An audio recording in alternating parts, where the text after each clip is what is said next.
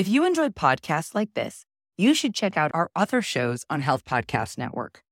For example, Women Physicians Lead, hosted by Dr. Lisa Herbert, helps women physicians move from surviving to thriving in their personal and professional lives. Dr. Lisa shares leadership tips, burnout support, stress management strategies, and inspiration from women physicians who've made remarkable transitions into leadership roles. There's a fantastic episode that you should check out called Taking Care of Yourself During the Journey, about how women physicians can care for themselves while on their leadership journeys. Check out Women Physicians Lead on your favorite podcast platform or visit healthpodcastnetwork.com. Welcome. This is Medicine in America, a podcast that will share the stories of physicians and other healthcare professionals who are changing the way they practice. We will hear what made them realize they had to reinvent and rethink their approach to treating patients. My name is Anthony Manson. I'm a 20-year-plus veteran of the healthcare industry, and I'm being joined today by my co-host and longtime friend and colleague, Todd Harrington. Welcome. I'm really energized today because we have an amazing guest on our show. His name is Dr. Gautam Gulati. He's a physician, serial entrepreneur. He's a storyteller. He's a recognized keynote speaker. He's had over 20 years of hands-on experience in leading innovation projects for most of the top companies and brands around the world. Let's just say he's a Renaissance man. I refer to him as Dr. G, as most folks do, and I found him always to be inspirational for me. He thinks differently about healthcare, and he drives innovation. Today, we're going to learn more about his newest venture he just started, which is called the Well Home. It's an interior wellness design clinic for people living with chronic conditions. We know there's so much more we can do in the home setting that could prevent acute situations, as well as improving the quality of life. Before we jump in, let me introduce you to my co-host and longtime colleague, Todd Harrington, who always keeps me honest. Hey, Anthony. Yeah, I'm definitely looking forward to learning more about Dr. G's Well Home project. Let's do it. So I'm excited, Dr. G, to have you on. I know you have a lot of things going on, and I'm really excited to hear more about it. I feel like there is a movement afoot. We've talked to a lot of providers, and we're seeing practices starting to innovate and starting to shift gears, whether it's becoming more holistic, whether it's embracing telehealth. So we're starting to see, I think, at least a ground-up movement that says we have to change the way we practice. Certainly from the patient perspective, there's a massive uprising in terms of we need something better. And typically, anytime that there's an uprising from there, then the solutions essentially have to follow shortly thereafter. There's certainly the desire, to your point, Anthony, that there's a desire to make the change, I think, and actually creating the change is where the struggle is, right? To actually execute on it, getting companies to speak to each other, getting people to take accountability of their own behaviors if they do want to have more of a stake in it. I think those are the micro issues at play here. I mean, telehealth, we saw a massive surge of it through COVID, but it overshot. We thought, oh my God, telehealth is here to stay. And it's finally picked up the pace of where it needs to be in terms of adoption. But then post-pandemic, we saw a massive dive, right? We saw usage taper off. And that's just because telehealth, while it is part of the solution, it's not a replacement of prior solutions. So we need to find the right equilibrium between where technology comes into play and where it doesn't, and what it serves and where it does not serve. And I think we're sort of experimenting and finding that out. But I do agree with you, Anthony, that we are starting to see some progress. And for better or worse, the pandemic actually helped accelerate some of the adoption of these technologies that are actually very useful. I love the Well Home venture that you just started, Dr. G. Could you tell us more about that? Yeah, the Well Home, in a nutshell, is interior wellness design for people living with chronic conditions. And we're focusing on luxury residential homes at the moment. It's really sits at the intersection of healthcare and real estate, and an area that I think is often overlooked. We're starting to see a massive movement of the care at home experience really being a focus of how we deliver care. Now, I think we're also overshooting a little bit, but you hear a lot of buzzwords and terminology around hospital at home and dispatching providers and patients at home. Nothing new. This is something that existed hundreds of years ago, just different solutions that we have to offer today. Before I get into sort of the nitty gritty of that, I mean, a lot of the Well Home came from personal struggles. For your listeners who may not know, I'm a physician, but oftentimes we're only trained to treat what happens within a certain medical setting, right? And so a few years back, when my father was diagnosed with Alzheimer's, I had my folks move in with me and I became the primary caretaker. And it was really eye-opening because he had a rapidly progressive form of Alzheimer's called Lewy body dementia.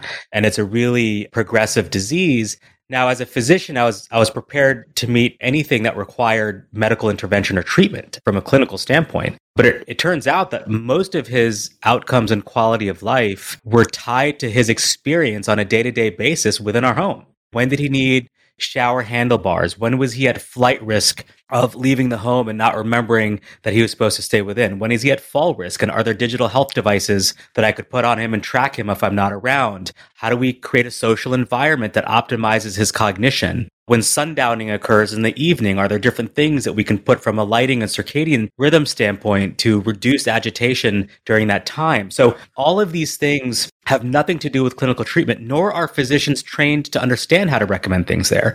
So I saw this as an opportunity to really help remove anyone else from having to suffer the way we did and the way we learned it. So we're essentially going to be rolling out customized design protocols for various chronic illnesses such as Alzheimer's, sleep issues, autism, migraine, allergies, obesity, and the list goes on and on. So is it really the intersection of kind of health and safety along with just preventative and wellness as well? Is it a combination? Well, I think safety is a part of it. Of course, I think safety is sort of an underlying factor for anything that we do from a design standpoint at home, but it may not be relevant to every condition, but it's always going to be a lens that we take a look at. Where this expands to and how this goes in terms of what we can offer. Of course, prevention or eliminating chronic illnesses is sort of our grandiose mission or vision. If we can help do that, we would certainly succeed. But at the very minimum, we want to eliminate the suffering that comes along with living with chronic illnesses. We hope that there's going to be some sort of economic improvement benefit as a result of doing this, because if we keep them happier and healthier inside your home, you're going to have less visits into our health system as well. So we're hoping that this will have a long-term impact, not just in both the quality of outcomes of the patient's lives, but also from a health economic standpoint in our system. So if someone signs up for the Well Home, your crew would go in early before the person comes home and kind of look and do an assessment and write a proposal, if you will, to make some changes where necessary? We've got sort of two channels. We have a direct-to-consumer channel. We have a business-to-business channel. For right now, we're working directly with real estate agents, interior designers, architects, builders, and we have what's called the Signature Wellness Package. And in the Signature Wellness Package, we look across several different dimensions to ensure that your home is optimized to meet any condition that you have. So we look at sleep, we look at nutrition, we look at movement around the house, social connection, environmental, like you said, safety factors, and so on. And so we go in, if you're purchasing a house or buying a house, to ensure that even before you move in, it is optimized for those experiences. Wow. Now, on top of that, if you have specific condition, let's say you've got very severe allergies, or you've got chronic migraines, or you have a child with autism or a parent with Alzheimer's, we will then can go in depth in terms of recommending design protocols that will work with your builder or designer to adjust your home as necessary to make those changes so that we improve your health outcomes along those parameters. And then what we do is we follow up with you. It's not just we design and leave you alone. We will actually ensure that we're meeting the goals that you want to achieve. So we will set up additional sessions and refine as necessary to track whatever metrics we need to track to ensure that you're meeting your progress. And in today's day and age, given the acceleration during the pandemic, we've seen medical grade wearable devices that quite frankly do a great job in tracking sleep issues, migraine, headaches, allergies, all these types of things. So we can actually track and monitor and help improve on the design so that they're living a happiest life in their home and they're aging in place. So there's like a subscription for monitoring and follow-up. Is that like a separate part of the service, or is it all kind of one bundle? As of right now, no. Could that be in the future? Potentially. So we actually have split this up into 3 different arms. One is the design services arm. There will be the high-end, high-touch experience. We don't necessarily always want to stay purely for the luxury market, but we will also then deploy our design protocols as a DIY service. So we will publish them online. And similar to like Amazon Prime, you'll have the Well Home Prime, and you can become a member and execute on those protocols as you please. You just won't have my team's assistants to do it with you. And then there'll be a second arm where as a Prime member, you actually get access to a discounted marketplace that gives you all of these curated medical durable goods and digital health goods that you can then deploy at a discount and purchase at a discount for whatever it is that you need in your home. And then there's going to be a third arm, which is an actual experience arm. And this is sort of a real estate play. And we're actually looking at building out what will be a differentiating factor for new neighborhood developments in basically creating neighborhoods that are centered around a wellness experience. So we will look at regenerative agriculture. The entire neighborhood will have their own farm where they can actually access free vegetables and food that they grow in the own farm. There'll be a wellness experience in there with a spa and a gym, et cetera. That's all part of a neighborhood community that they can share. So that's really the three-tiered element of the long-term vision of the well home. But for right now, we're focusing on the design services. Is one of the objectives to design it in such a way that you will need less, dare I say, nurse and outside care because it's got more set for, let's say, an elderly with Alzheimer's or something, because it's to make the design they're more adaptable to their home? The hope would be that they would require less of that, but I think it's going to be It's going to be condition specific and dependent. I gotcha. We're trying to be complementary to what's out there, right? So I think senior aid assistants, I think nurses in the home, those are always going to be required to some degree. Okay. But for example, if a nurse is struggling with maneuvering a wheelchair around a home and trying to understand, what design changes to ensure that it makes it easier for the nurse as well as the patient, we can come in and offer our design services and recommendations to say, these are the alterations that you should do, or these are the simple changes that you can make for a better outcome. That makes sense. Got it. I think it's really amazing. It's so aspirational in terms of scope. Is there any interaction with, let's say they have a current provider, if it's Alzheimer's, a neurologist, do you work with current providers that are involved, or you're bringing in your own? Yeah, so we are eventually going to have our own in-house staff, but for now we're essentially just working with any providers that they are currently being served by. It makes it a little bit tricky because, of course, with certain regulations, there can't be any direct kickbacks or referrals back to providers. So it's up to their choosing. They can say, listen, we know Dr. G over at the Well Home. You've got COPD. It might be helpful to engage his service to help optimize for reducing allergies or any triggers that might happen. And also, the great thing is a lot of the devices and things that we recommend could be covered under HSA and FSA if they have those flexible spending accounts already ready to go. And it's my belief that ultimately, if we can make the economics work, this is something that insurance is going to want to cover as a long term. That's what I was going to ask. Yeah, I think that'd be great. That'll make a big difference, I think, in terms of access. For sure. We're not there yet, but of course, somebody who's trying to get ahead of the trends, I think it's going to be coming down the pike soon. The other part of it is just information. It's not just your expertise that you're providing. I went through my mother who had Alzheimer's, and, you don't know what you don't know, right? So I was really learning on the fly constantly, or seeing an article about something that you could do to, like you said, sundowning, how to deal with sundowning. And I just think there's so much of a health literacy and a void in information when you need it. So it sounds like your service could potentially solve some of those issues. Yeah, I often like to say that healthcare is a story over time, not a point in time. And what I mean by that is that our entire system is actually designed on these episodic moments where we enter the healthcare system. But most of our health or lack of health happens in the in-between moments, right? And this is when we get abandoned by our healthcare system. And where do we spend most of our time in the in-between moments? Our home. And so this is where I see innovation is ripe of opportunity, is figuring out how to address that. Now, I do want to say that with a grain of salt, because I think overswinging and say everybody wants care at home is not necessarily true. Most people want to be cared for. They don't want to care for themselves, right? That's just the way human behavior functions. But it is certainly true that our habits are formed by how we inhabit our homes. And so if we can alter how our experience of how we change our movement and experience in the home, we can naturally improve our habits that lead to long-term results in terms of our health outcomes. Yeah, I was reading another subject. I was reading about you, and I said I love being a storyteller myself. I love this that you said, "Well played." The storytelling aspect of it. It was just kind of resonated with me when you think of care and storytelling. I love that. Yeah, Well Played is another little long-term venture that I started actually during COVID when I spent a lot of time on the speaking circuit. I don't enjoy the virtual stuff as much as I do in person. So I decided to devote some of that time towards creating a media production studio called Well Played. And it was actually at the request of Spotify at that time. Wow. It's still ongoing. And we just won several awards for our original show called Superhumans. And we just landed a grant for that. And we're expanding on that. And we're in talks of developing a few more shows over the next couple of years. So it's interesting. I love the element of storytelling in medicine, but we're really focusing on two areas. How do we use story as a form of medicine? How can we prescribe stories as a form of medicine? And number two is how do we bring truth to medicine?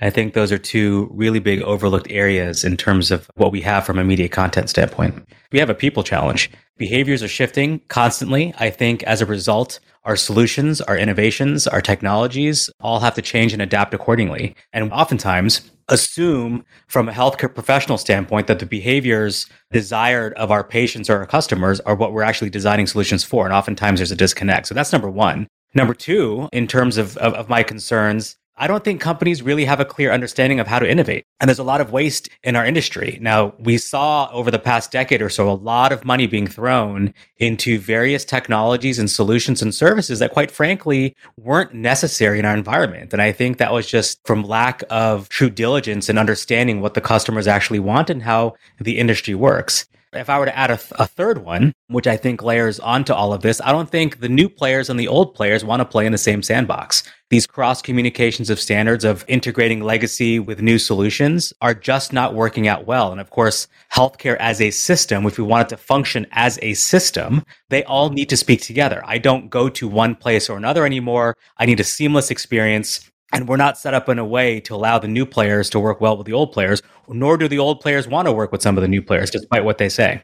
I've been talking to a couple residents and interns lately, and they seem to really have mixed feelings about entering what we call traditional medicine today. I'm wondering, as a physician and innovation leader, what advice would you have for med students getting out of school today, or interns and residents just starting up their life in medicine and treatment?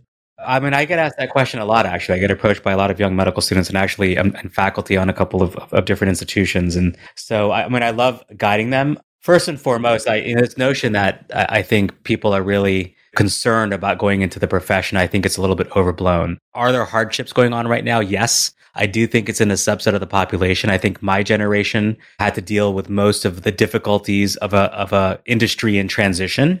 But we've also been able to see the old world, now the new world, or whatever will be the new world.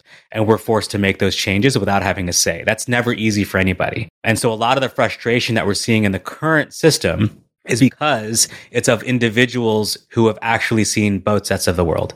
Now, the older set of physicians are essentially retiring and they've gone through the traditional way. The younger physicians want more flexibility and they want better patient interaction. They want a better mental health experience. I think there's different sets of struggles. But my recommendation is like when I was starting off in medicine and going through training, doing anything other than medicine was really frowned upon.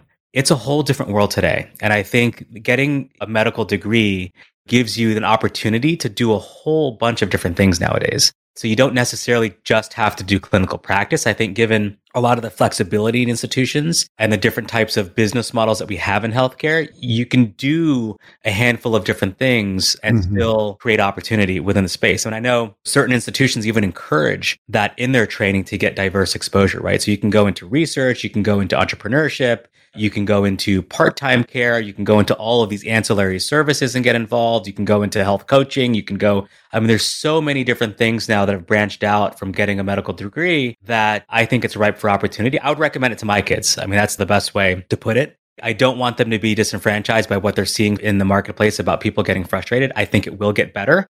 And I think you'll just have to make it good for however you want it to make it happen from the get-go. And that's just having conversations with other people who have gone through it and seeing where the opportunities are and where you can play in the sandbox of making healthcare better, not just with direct clinical care, but by other means as well.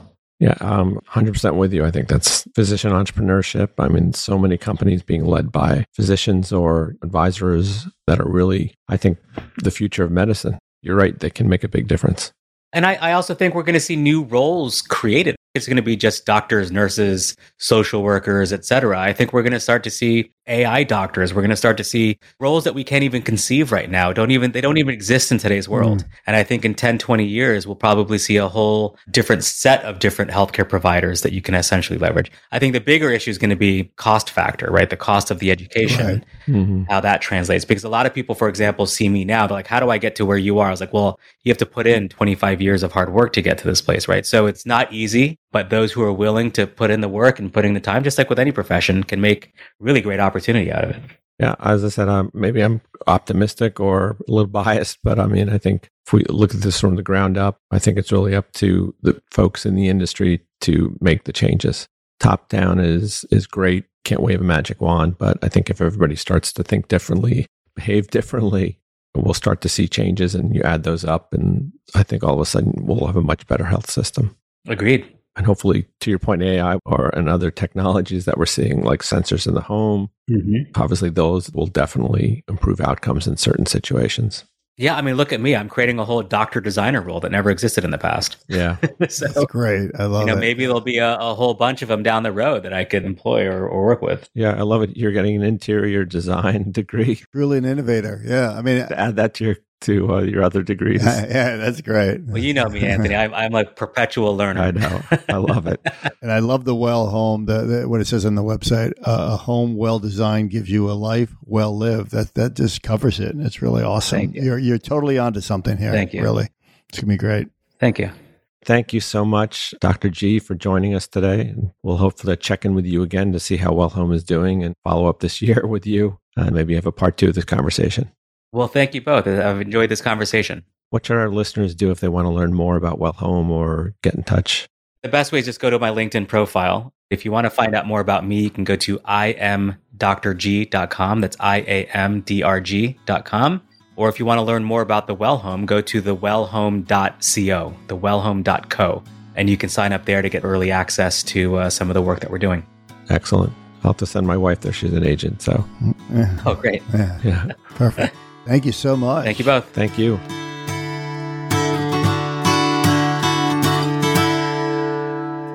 I hope you enjoyed this interesting episode of Medicine in America podcast.